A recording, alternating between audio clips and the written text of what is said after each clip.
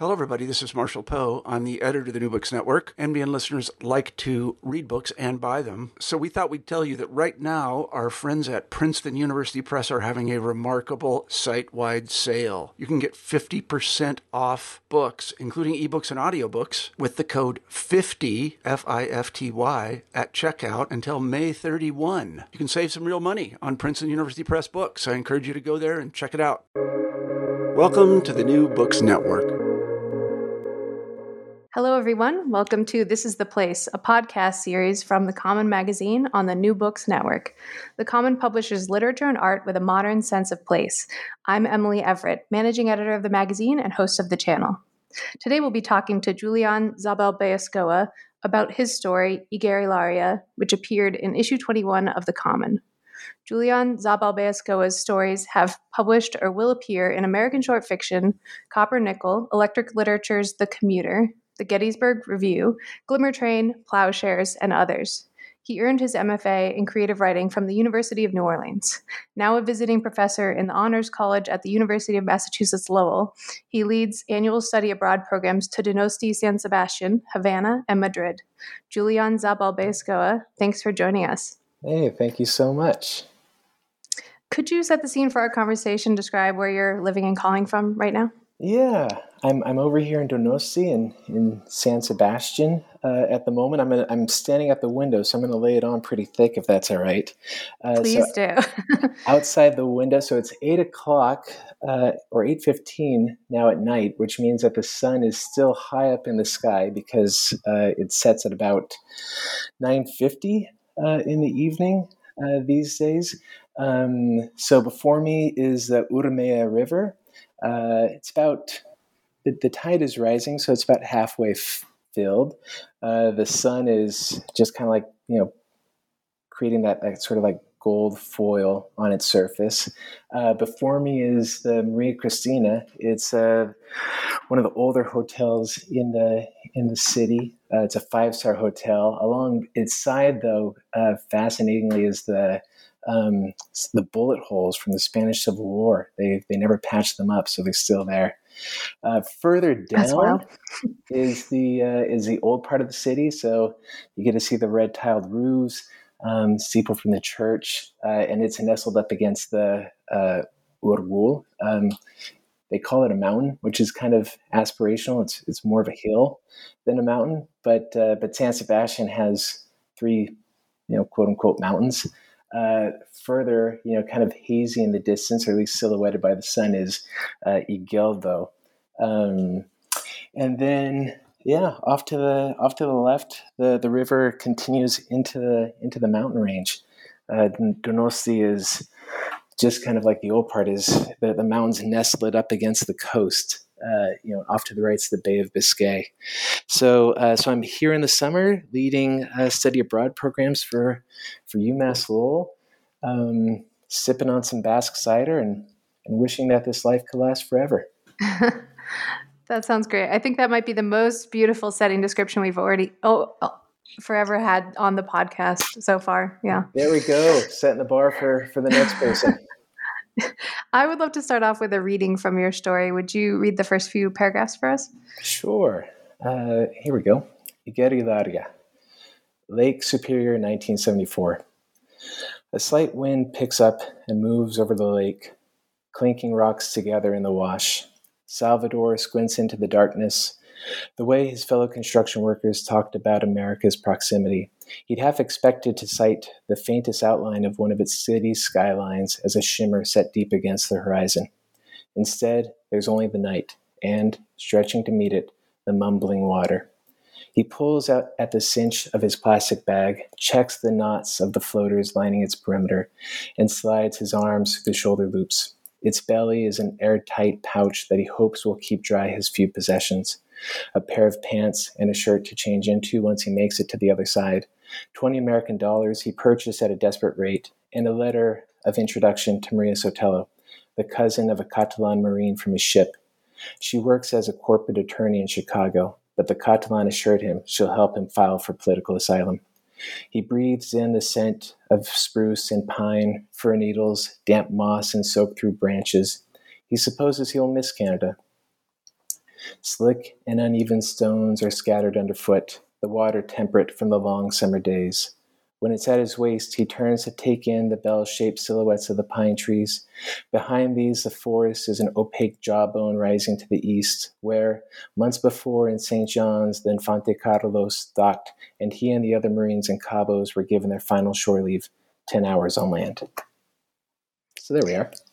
Thank you for reading that. Would you describe what the piece is about, the plot in general, just for our listeners who won't have read it yet? Yeah, so Salvador is about to, where he's stepped into the water and he's going to swim across one of the Great Lakes from Canada to cross the border illegally into the United States. And it's at night, and as he's swimming at night,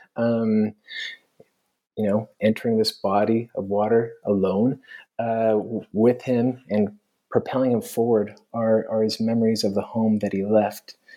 So from here, we bounce back to 1968, and he's several years younger, of course, and the water also surrounds him there in that aspect of his childhood. And as the story progresses, the two timelines ultimately come together at the very end. Perfect. I would love to know how you came to write this specific story. Like, what germ inspired you to start work on it? What was the process like? Yeah, it was a gift from someone I met at a wedding.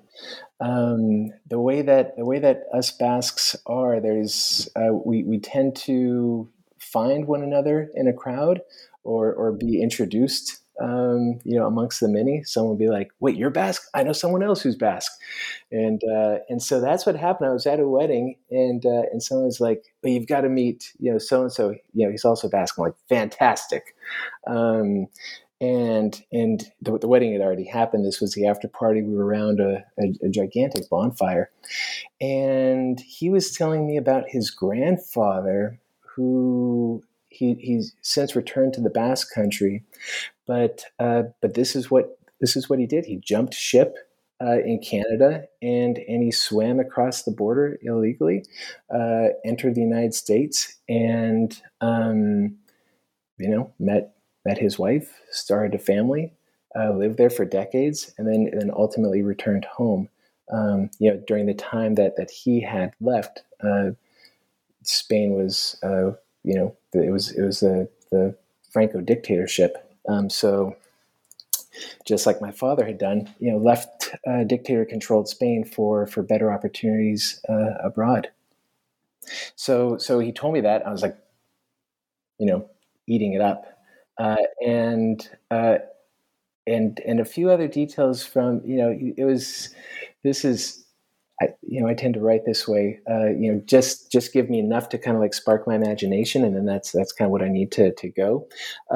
So I got back to Boston probably the following day, and started working on the story. And about a week later, I had a first draft of it. That's so great. I wonder if you could tell us just a little bit about how you wove together those two time frames in the story. I think that's a tricky balancing act. And did you have to work at balancing them and to make sure that each one felt sort of equally alive and real? Yeah.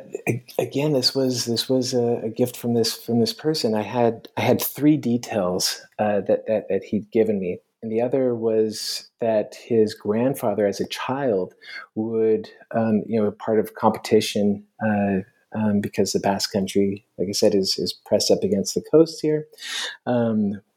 Water is a part of our lives, and so he was a really good swimmer, and he would. It was some odd. I'm not entirely certain exactly what the competition was, but they would dive for medallions. Like someone would flick a medallion into the water, and then they would dive for it, a group of boys, and whoever would be manage to catch it would win. And so that is the second scene in the story. And so I had those two. It's like, okay, I've got this character who's entering the water at night, 18, 19 years old. And then he kind of submerges and it felt like a really natural place for him as a child then to break out of the water, having claimed the medallion. And and the people who are betting on him are these Spanish police who have kind of been called to the region because of the political unrest that's arisen because of ETA. The 1968 they begin their campaign, fighting for an independent Spain against a dictatorship at that point. So those were the two, and it really, one scene would conclude, and I felt like that was a natural place for it, and then I'd pick up, in the other, the kind of, what I would consider the present day action, which would be 1974, 1973. And yeah, it felt like a really natural balance. I really didn't have to struggle too much with that. I suppose the real, for that first draft, the real struggle was then revising and editing and trying to keep that balance as I began shaving away aspects and including others, and that was really, the revision is where the real work came in. The writing of it, it came as a gift from this guy at the after party of a wedding, and then it was written as a gift from the muses. That part wasn't very difficult. The years and years of revision afterwards, that was a struggle. You've lined me up perfectly for my next question, which is about revision. I know you worked on some revisions to the story with our editor-in-chief, Jennifer Acker. I've read earlier drafts of it. Would you talk a little bit about that process, either working with Jen on edits, but also just, how you did the edits yourself, as you said, for kind of years working on it on your own? Yeah, it was, it was somewhat revelatory, Jen's notes for the story. Before that, I have a process which you would think that I would have learned better at this point, but after about a decade of doing this, it's constantly renewable, and I enter into it as if I'd never done the thing before. So I've honed the story. I've revised, worked on, revise it for. I tend to revise the story for well over a year, quite oftentimes, 4 or 5, and then I give it to my wife, who's also an editor, and people might say, like, you're your own worst critic, et cetera, but my wife is a fantastic editor. These stories are always elevated, after her notes. And then I go back to it again, and quite oftentimes another year will pass of working on this thing. And then I'm quite convinced that the story is going to be, just the second I submit it, 24 hours later, like some editor is going to be thanking me so much for this, and they can't wait to publish it. And instead, what usually always happens is, I'll only submit to a few journals, like maybe 2, 3, possibly 4, and then I'll start getting the rejections, and it allows me, a fresh pair of eyes to the story that one would think that I could do at this point, just having done this for so long, just assume that the stories will be rejected and move forward from there. But no. So the stories get rejected, and then the fresh pair of eyes are looking at this. Okay, why did a reader say no to this? What is it missing? What does it need?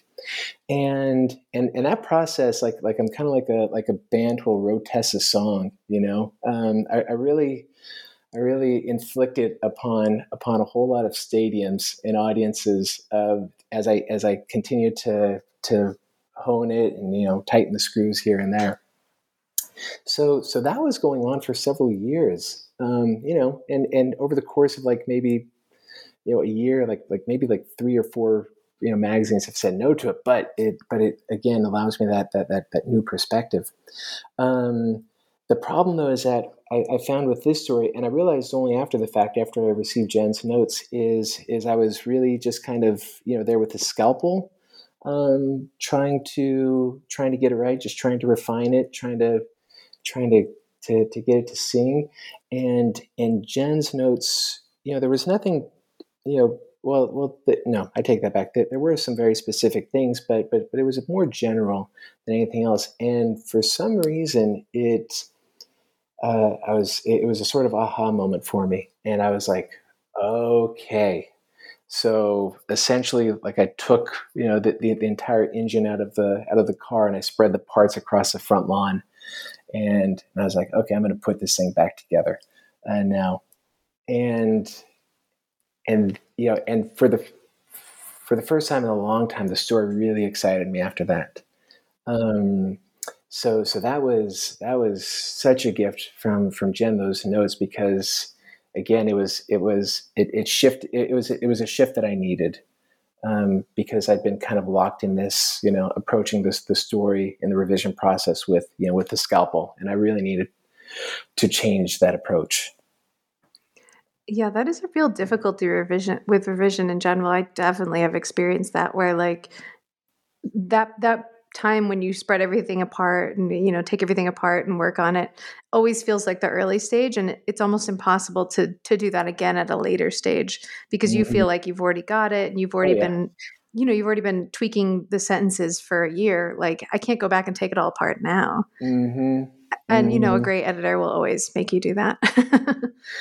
Yeah, it was. I'd convinced myself that this is the form that this story needed to be in, and that these sentences, had been polished so much that they shone, and it wasn't the case at all. But it really took Jen's eye to be able to recognize what was working with the story, what wasn't working, and I don't know. There was something just about her notes that I was like, okay, like I'm going to take this whole thing apart now. I was reading a lot of Kevin Barry last summer when I received her notes, and Kevin Barry and I are completely different writers, but there was one thing about his writing that I felt I recognized I needed to incorporate into mine, and that was some humor.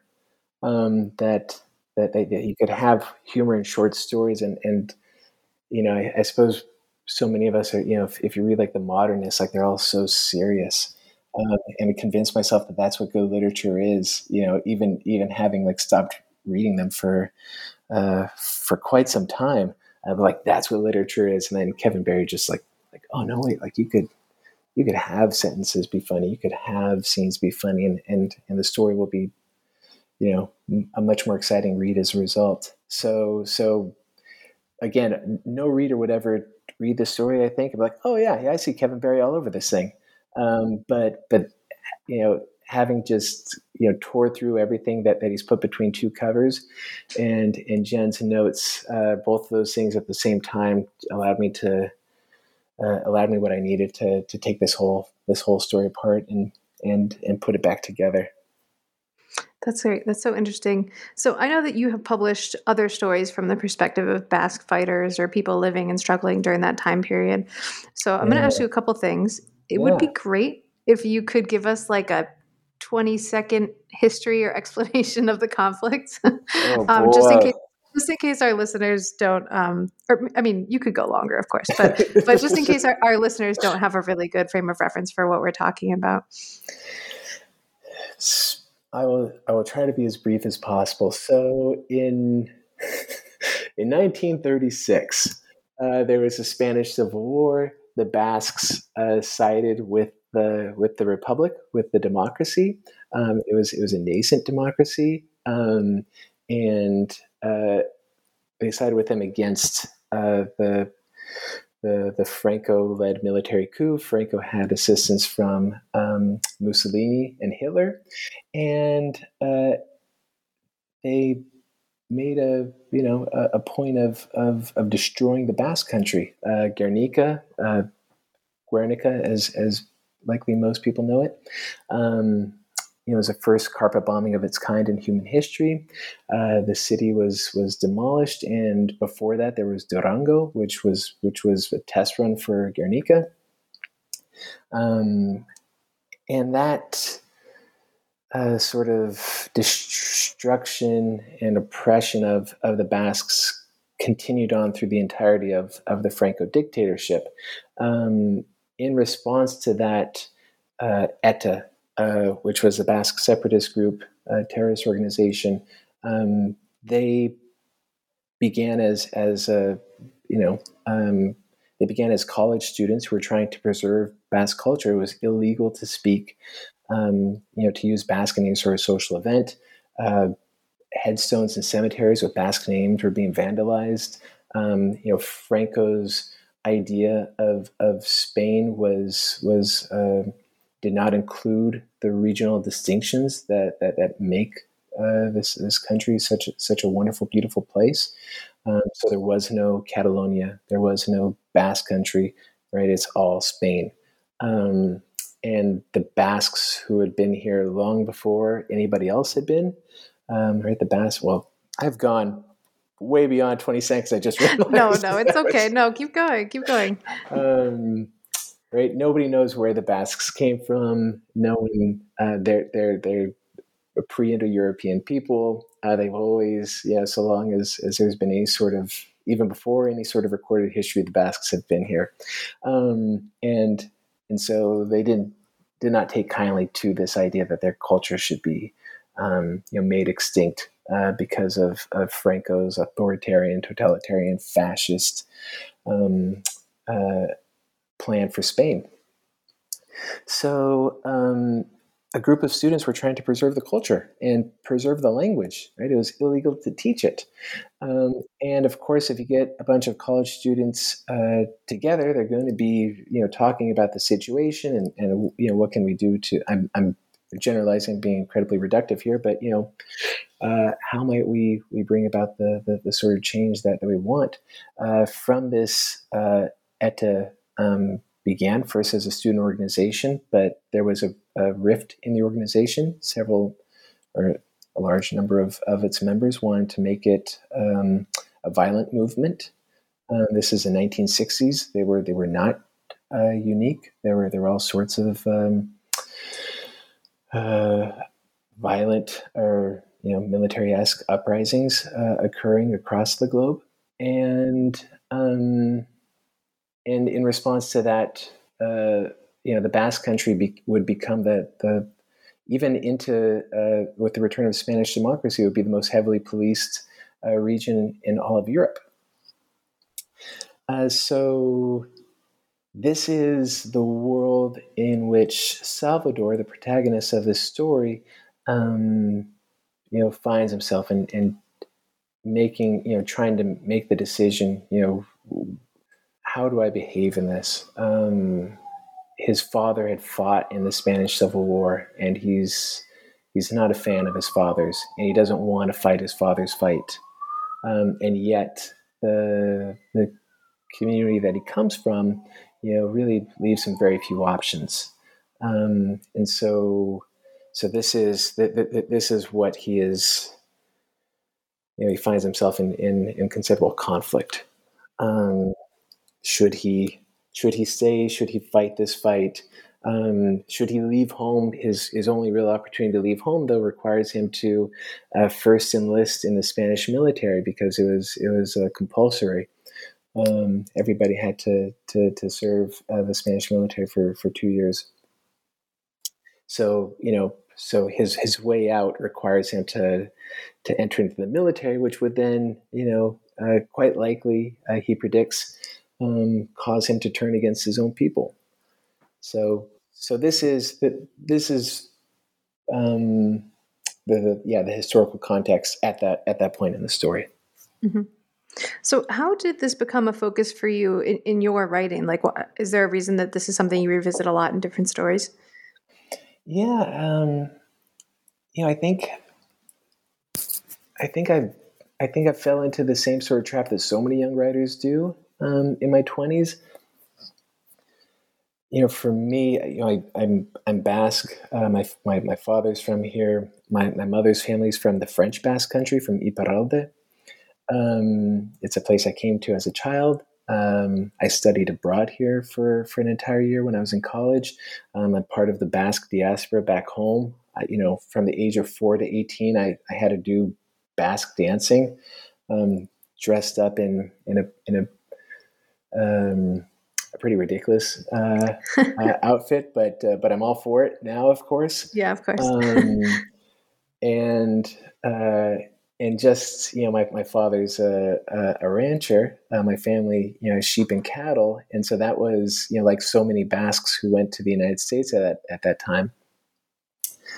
So that was my childhood spent. It was primarily sheep. We didn't get cattle until I was in high school, and it was not the sort of life I necessarily wanted for myself. And so, you spend that time dreaming yourself away from the place in which you find yourself. And in my 20s, the idea that I would write about home and write about the place where I came from, is finally, in college and then living abroad. I was like, why would I ever dream myself back there? Like I spent my entire life, trying to leave.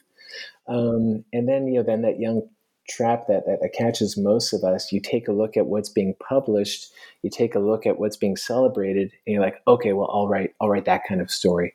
This is what's getting the attention. I'm going to be the next, X. Like what, name your writer. Like we've all, or not we've all, but many of us have spent a good many years, emulating those that we most admire.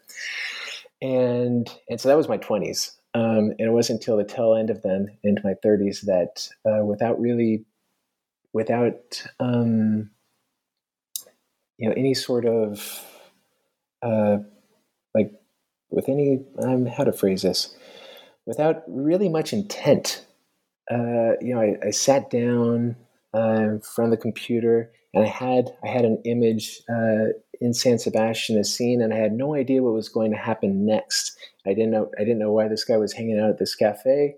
One scene kind of presented itself, one really like the next moment or the next sentence, followed the one that I was writing, and it felt good. It was like, oh, this is how I used to. This is how I used to write. This is how I used to dream.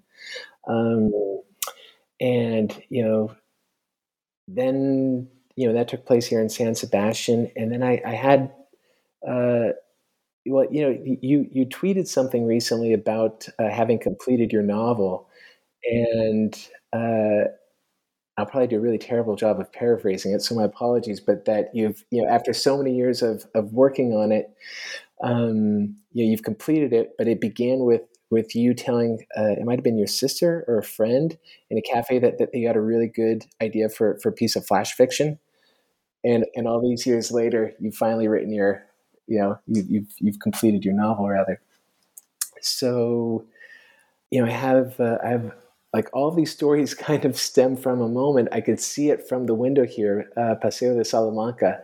I had a character walking down the street, and there was a new patch of concrete, because part of what ETA would do, there'd be car bombs, either as a warning or as an assassination attempt.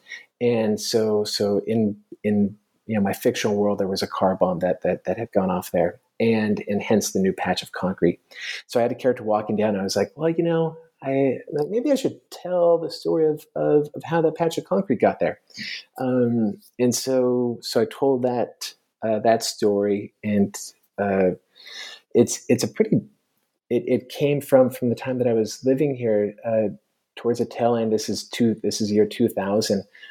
There were 4 ETA members who were applying a car bomb or applying an explosive underneath a car, and it detonated prematurely while they were attaching it, and they all died.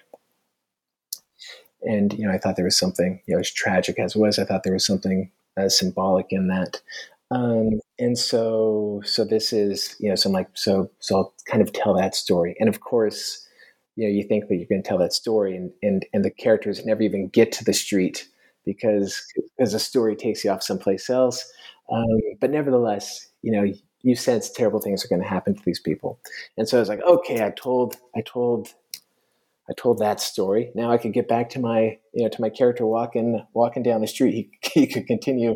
He could continue his walk. The poor guy's only taken a few steps, and then a number of days later or something, like I see the character. I see one of the people who died in the explosion. I see her mom, and she's trying to find her daughter because this Paseo de Salamanca. It goes along the Urumea River, and her body wasn't found because the authorities suspect that it was blown into the river, that she died there, but her body hasn't been recovered. So she has hope that her daughter's alive, and so I see her, and I'm like, oh well, I kind of need to tell this story now. And so the character is walking the city, Donosti here, San Sebastian, and trying to find her daughter.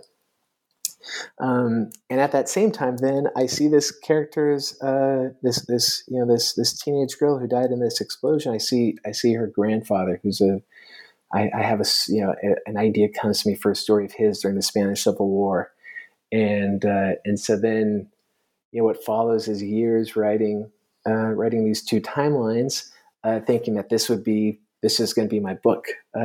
Follow the family in the contemporary sort of timeline, and then and then every other story. So one takes place present, one takes place in the past. And we follow the grandfather through the Spanish Civil War, and so convinced that this is going to be the book now. But all this time I've got like these other voices, these other characters from the Spanish Civil War who want to tell me their stories. But I'm like, no, I've got this fixed idea of what I think this book is. And then finally, like I let,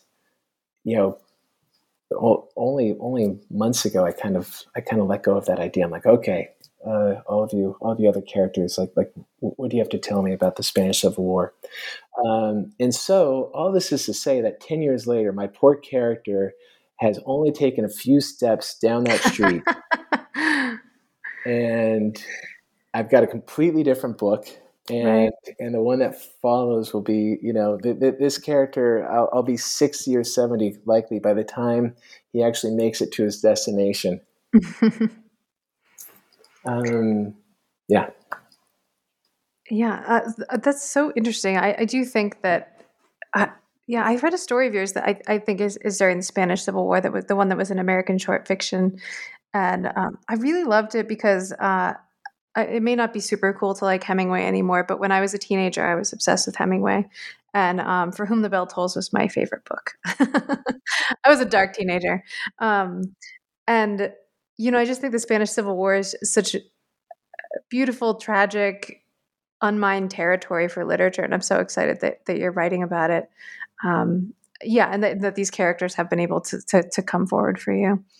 Yeah, it's been an exciting thing because at the time I knew a bit, of course, because my family's village is next to Guernica. My cousins live in Guernica. I've gone to Guernica, since I was 10 or 12.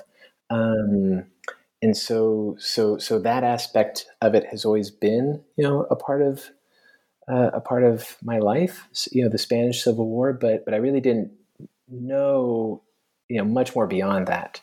And so, first it was like a couple of books on my shelf and then it became a shelf. And now I think it's like 3 or 4 shelves in our living room are books on the Spanish Civil War. I now teach a class about it at UMass Lowell. It was a dress rehearsal for World War II. I think it's kind of like the Empire Strikes Back of wars, assuming that you're opposed to fascism. The good guys lost, and because of that, everything else that followed would. And there's so many, at times at times it could be a bit of a stretch, but to see the parallels, to our present moment is, could be pretty terrifying. Yeah, absolutely. And I think, my novel is also a historical novel. And so I have always found that the research can just be so instructive. Sometimes I swear it feels like cheating when you're doing research and you find out things that really happen, and then you can just put them in your book. You just put them in the book. It's amazing.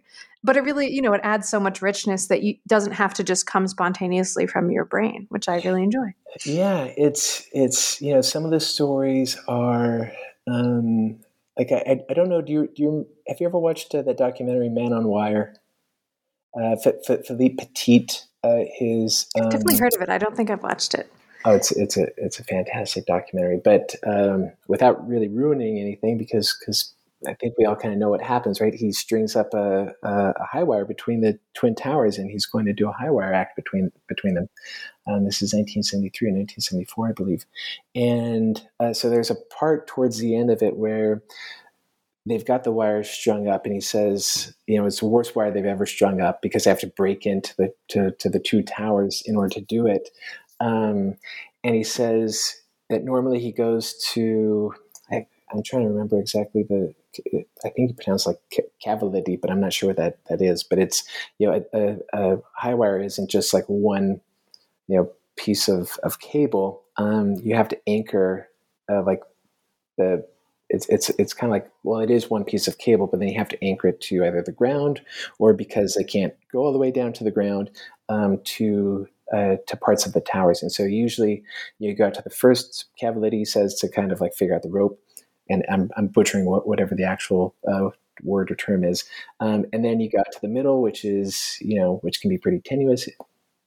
And then you got to the third to get a good sense of exactly, what the cable does. But he says, in that instance, he goes out to the first and he's like, that's it. I know all I need to know. Now I'm going to dance.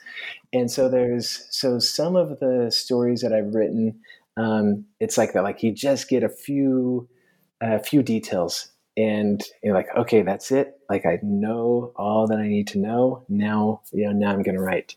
But then there's others like the one that was in American short fiction. Like I really do I really should be sharing writing credit for that one with G.L. Steer, who was a British war correspondent at the time, and he covered the war here in the Basque Country. His book is called Tree of Guernica. It was recently reprinted or republished by Faber and Faber, and it's an incredible piece of war correspondency. He is an amazing writer. As the Brits were, right, they've got this incredible stiff upper lip, and just the sentences are gorgeous. It inspired the entire writing of that story. So with that one, I really do owe his estate, a considerable amount because that story, or I'm sorry, that book and his writing would not have, or the story would not have been possible without it. So you teach at the Honors College at the University of Massachusetts Lowell, and in your classes, you've actually taught some issues of the Common magazine. Can you talk a little bit about that? Like, what do you think are the advantages of teaching from a literary magazine? Me and my students, we love it. Recommend it to all of the listeners who are who also are fortunate enough to be teaching at universities. For my students, it's the first time that any of them have ever encountered a literary magazine. And despite the introduction that I give it, some of them are still surprised that to find a poem followed by a short story, followed by an essay, followed by some work of art, and it takes them a little to realize that these aren't all by the same writer.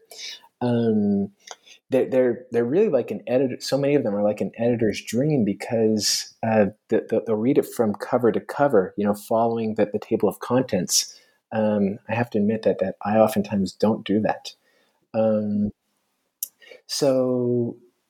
And one of the wonderful things about teaching the Common in particular is because it's a journal about place. and about the way that place informs us.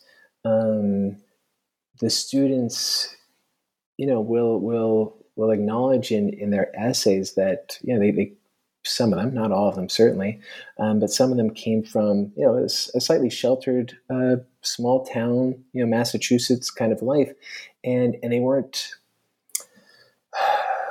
I mean, they were certainly aware that these sorts of lives were lived elsewhere, but it's the power of literature to transport us into another person's shoes, into their struggle, into their plight. And it's like those aspirational qualities that we tend to give to literature, that it makes us more empathetic, that it opens us up to the rest of the world, to a greater understanding of the human condition, to the lives that are lived in this world that we share. It's like that. Like, it's really exciting for me because that happens so oftentimes for these students, through their reading of the Common. And then, like, one of the things that I do, because the class that I use the Common in is also a class about place. It is a city as text. The city is Lowell, Massachusetts, and so then the students are tasked or given the opportunity to emulate or use as their thematic, structural, whatever it is, model one of or several of the pieces in the Common, and to create a Lowellian homage to it. It's a first year writing class for a good many of them. They've never they've only spent a few weeks in Lowell. Others are from nearby towns, but it allows them a way to approach the city and to be creative. And quite oftentimes, Massachusetts or UMass Lowell is we have a really great engineering program. We have a really great nursing program, fantastic computer science program. So these, many times the students have somehow convinced themselves that they're not very creative, even though all those majors require a considerable amount of creativity. Same with the professions that they'll soon be doing. So it's really, it's wonderful to give them that space and that freedom to challenge themselves and to tell a story or to write poems, and to reflect once more on the pieces that they discovered and that they really responded to in the Common. So it's been a joy. I've been doing it for a good many years now, and once more to all of the listeners out there, strongest recommendation that you do as well. Thank you. That was the self-promotional part of the interview where we talk about how great the Common is for teachers. We do have teaching resources, free lesson plans, that kind of thing, discounted subscriptions for teachers, which is how Julian has been teaching the Common for these years. I studied abroad when I was an undergrad, since we're talking about college, and it absolutely changed everything about my life, like the entire course of my life. Where were you for it? I studied abroad in London. Oh, nice. And then I did a year because I went to Smith College, and at Smith College, people usually study abroad for the whole year. Great. And they do to such a degree that if you stayed on campus, there would be almost no one from your year actually on campus. So I think it's wonderful. Incentive. Wow, yeah, I think it amazing. should be required. I think everyone should have to study abroad. Me too. I think America would be a much better place if we could somehow subsidize that experience for our college students. I think the message that certain politicians teach, they'll just fall on deaf ears because it becomes really difficult to be terrified of the rest of the world once you've actually encountered it. Right, absolutely. And I think it's just such a broadening experience for students. And also, I later lived in England as a grown-up after I studied abroad. And so I also know that studying abroad is one of the only ways you can travel and stay in some of these places. Like in terms of visas and things like that, you can't just decide you want to move to Italy after you graduate. Like education is one of the only ways you will be allowed to do that. And you've actually taken students to Cuba, which is definitely one of those places where education is just about the only way you can Yeah. access it. Yeah. Yeah, these days especially. Yeah. What do you feel like your students gain from these programs, or how do you try to make sure that the students are gaining as much as they can from those programs? Yeah, I think I think for so many of us, we tend to sing the same song. My study abroad experience for a year, my junior year of college, I had the same exact uh, responses as you did. Like I can't imagine my life without it. Like I'm not sure exactly, the number of paths that laid before me, but after I studied abroad, there were boulders before so many of them, because like, no, this is, this is you by encountering the world, you encounter so much of yourself, and I was determined to find out more about after my year here in Donosti in San Sebastian. That was it. I was off to the races. I spent most of my 20s working to make enough money to go off and travel, and I can't imagine who I would be without those experiences. So it's my hope to give that to the students.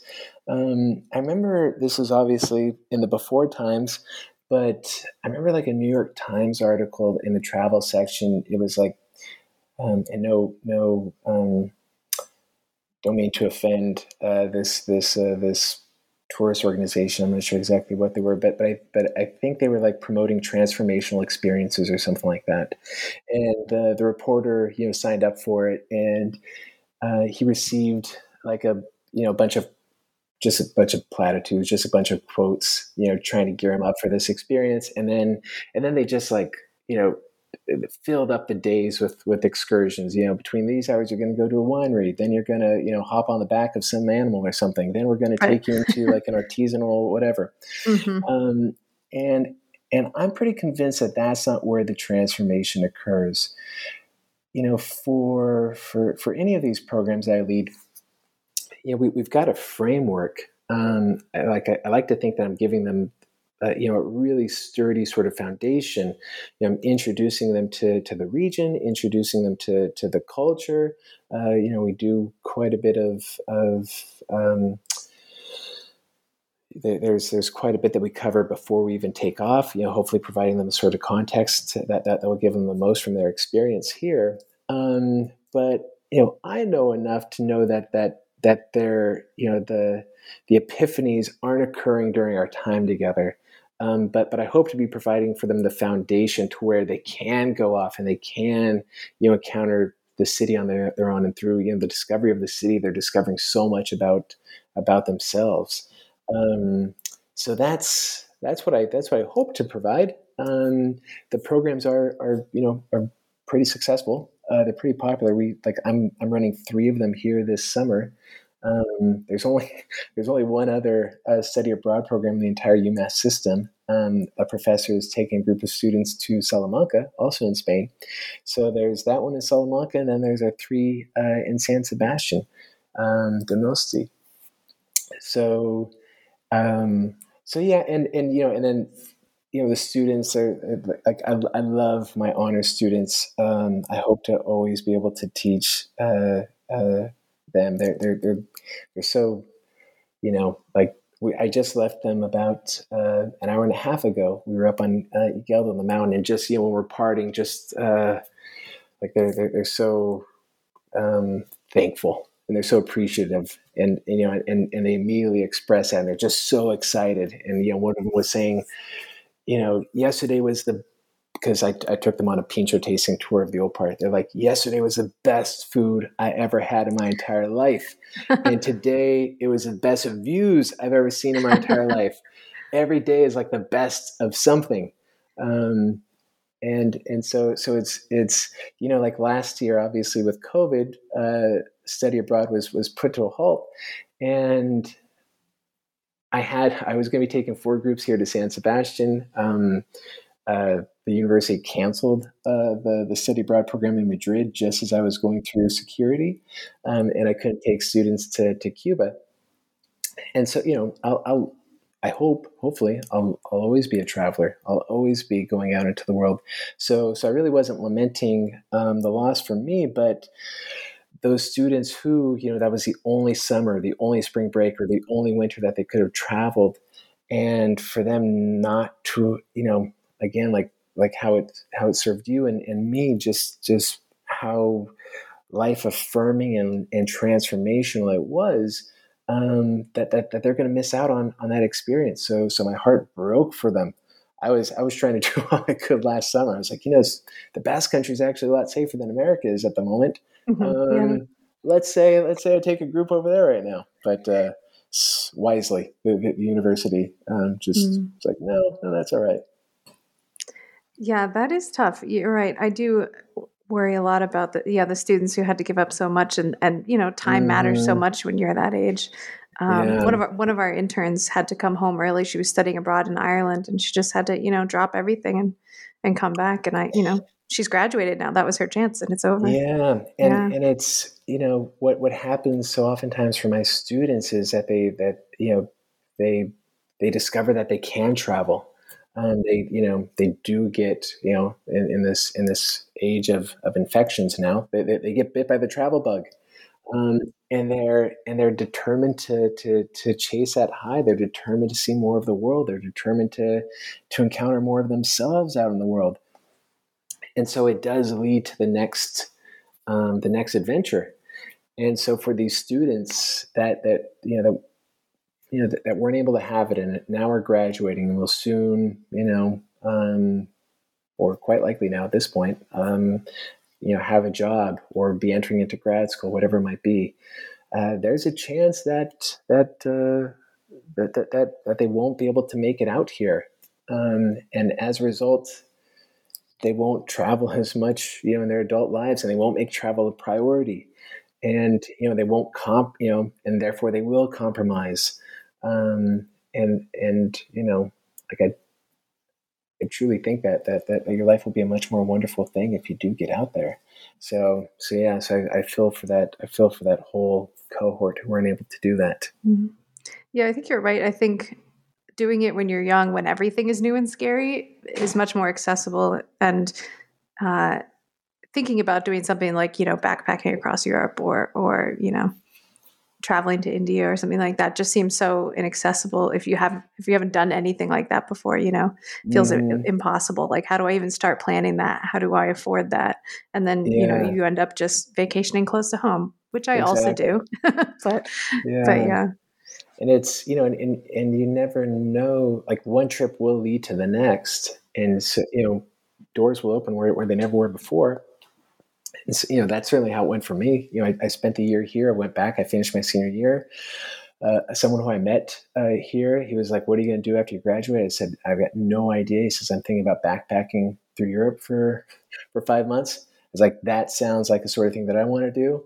The two of us worked absolutely crummy jobs. I was in a tomato packing plant for like 4 or 5 months, just working 7 days a week, trying to get as much overtime as possible.